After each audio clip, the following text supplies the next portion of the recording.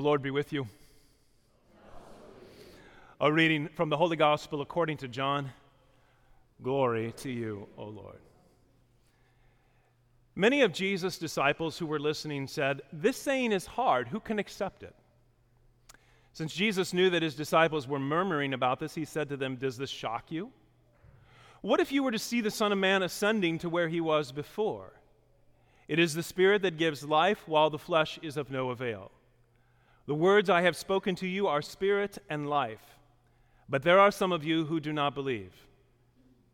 Jesus knew from the beginning the ones who would not believe and the one who would betray him. And he said, "For this reason I have told you that no one can come to me unless it is granted him by my Father."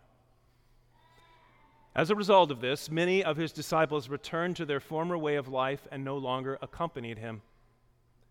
Jesus then said to the 12, "Do you also want to leave?" Simon Peter answered him, "Master, to whom shall we go? You have the words of eternal life.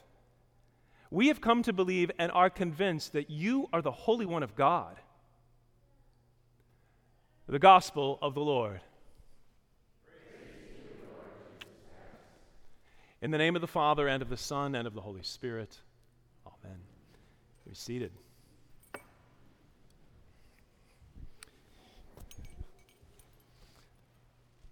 Here we go. Ready? Put your hands up.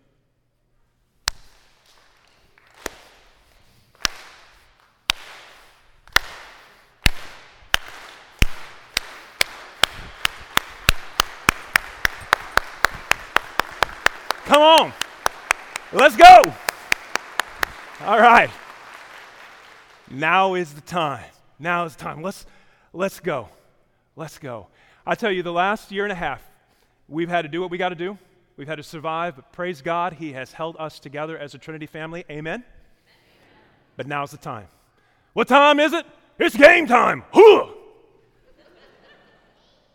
Ready? What time is it? It's game time.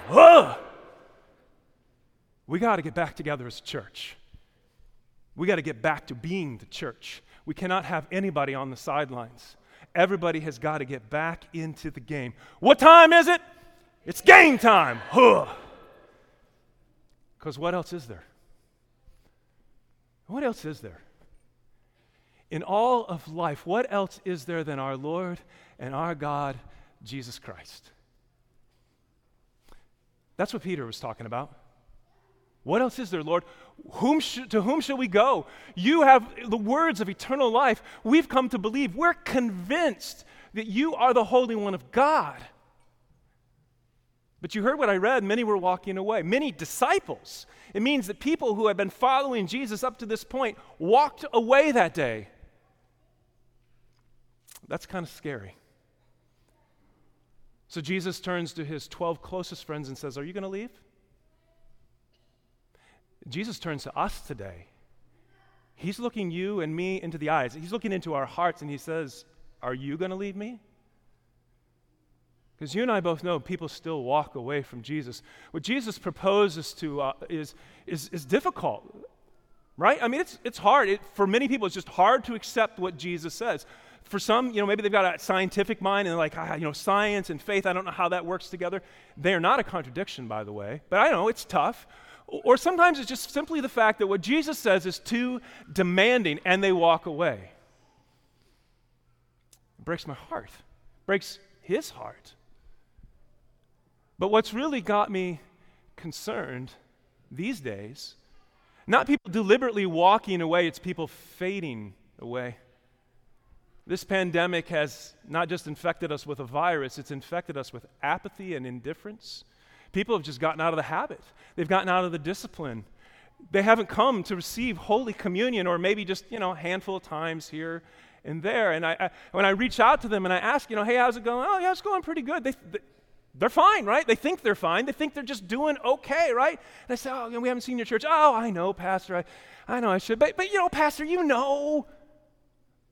And whatever excuse. I'm like, no, I don't know. I don't know. What else is there? Let me put it this way. If I could promise you this, you wouldn't have any gray hairs or hair that falls out, no wrinkles, that your muscles wouldn't be just fit and toned, you would be ripped. You'd have no memory loss, no hearing loss, no visual loss. You'd be at your peak and at your prime all the time. I can give all of that to you, but here's what you got to do. You got to come once a week for an hour-long treatment. Dude, sign me up. I'm in. I want to look like that. This place would be packed and then some. Now, hopefully we all know this. I hope we know this. There's a whole lot more to being a Christian than showing up 1 hour a week for church. But it is essential. This is essential to your Christian life. It's not optional. People say, oh, yeah, I believe I don't need to go to church. If you've been listening to what Jesus has said over the last several weeks in John 6, he puts the exclamation point on it last week. He said, whoever feeds on my flesh and drinks my blood has eternal life, and I will raise them up on the last day. We're not talking about an earthly makeover so we all look good. No. What Jesus is promising to us is an eternal makeover. Pastor Schauhorn said last week, St. Ignatius of Antioch coined the term, the medicine of immortality, that on the last day, Jesus is going to raise you up, body and soul. You are going to be in your prime forever. And the opposite's also true, says Jesus. Unless you eat my flesh and drink my blood, you have no life in you. No life. Dying, fading, rotting. But it's more than that. We come for more than just the bennies, right? Oh, yeah, Fountain of Youth, I'll take that, sure. No, that's great. Here's the best part. Jesus says, if you eat my flesh and you drink my blood, I remain in you and you remain in me. We come ultimately because we love Jesus and because we want to have this intimate union and connection with him. Week after week, we want to remain in him and he remains in us. He's putting the question before us once again today. Will you leave me or will you remain with me? Will you walk away from me or are you going to walk with me? Those of us who are married and leading our families, go back if you get a chance this week and read the first two readings again. Joshua 24, Ephesians 5. In fact, get together as a family, read through them, and have a discussion. What's it going to be in this house? Is it going to be about Jesus or is it going to be about something else? And don't just say, oh yeah, it's going to be about Jesus. No. Ask yourself, how are we prioritizing our time, our money, everything? Is it going to be about Jesus as our first priority or not? What else is there? Every one of us, every single person here has to answer. Are we going to leave him or are we going to abide with him? Every one of us. Don't think to yourself for 1 minute, Christianity is a do-it-yourself religion. If you say, oh, I want Jesus, don't think, oh yeah, but I can just do that on my own time. No. If you want to have the words of eternal life, and you want to have the bread of life, if you want to have the Holy Word and the sacraments, that only happens here gathered in the Holy Eucharist. It only happens when your flesh and blood and my flesh and blood and everybody else's flesh and blood gathers together to receive the flesh and blood of Jesus. What else is there? And this is why, friends, as a Trinity family, we have 4 core commitments, but the first one and the most important one, the most important thing that we do in this place, and there's a lot going on, right, teachers? The most important thing we do in this place is that we are committed to the weekly Eucharist. Not occasional, as it fits my schedule, weekly Eucharist. First priority. And so I'm going to put 2 challenges before you today. Here's the first one. Recommit yourself to the weekly Eucharist right now. And if you say to yourself, I'm already doing that, Pastor. I'm here every week. Awesome. Would you please help somebody else get there? Help them in their commitment, encourage them. Because here's what we're going to do this year. This is our theme. Ready? Get in the huddle. Come on, huddle up. We're going to huddle up. I want you to listen to our theme verse. Let us consider how to motivate one another to love and good works, not neglecting to gather together. Huddle up, as is the habit of some, but encouraging one another, and all the more as you see that day drawing near. We're going to huddle up. What happens in a huddle? Well, the first thing happens is you get a break, right? You kind of catch your breath, maybe grab some refreshment. I went to a high school football game the other night. Poor kids, the cheerleaders and the football players. I mean, it was hot. You know, they took the time out, and somebody's throwing them a Gatorade bottle. I don't know about you, but as I go through week after week, I'm not just physically exhausted. I get to the end of my week, I am spiritually exhausted. I got to catch my breath. I got to catch the breath. I got to catch the Spirit again. I need the refreshment that only Jesus, the living water, can give to me. How am I supposed to play the game if I'm spiritually dehydrated and exhausted and starving? Second thing that happens in a huddle is you make a plan, right? What's going to be our next play? What's going to be our next move as we go back out there?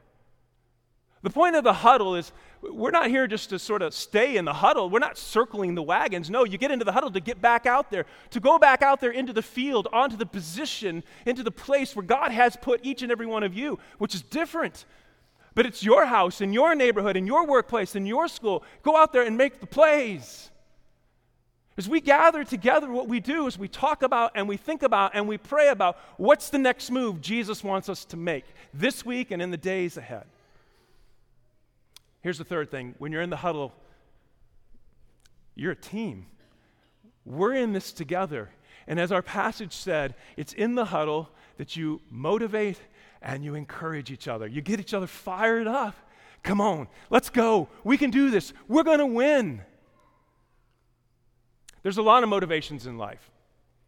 There's bad ones, there's good ones. But by far, the best motivation of all, and I think this is pretty obvious, of course, is love. Is it not? I do this because I love the one that I'm doing it for. And all we got to do is look at that cross. I mean, why did he do that? Why did he suffer and die? Because he loves us with infinite love. And so we want to honor him, and we want to serve others because we love him in return. We gather together in the huddle. We want to spur each other on, it says. We want to motivate each other to love and good works, and we do that by reminding each other in the huddle constantly of this great love.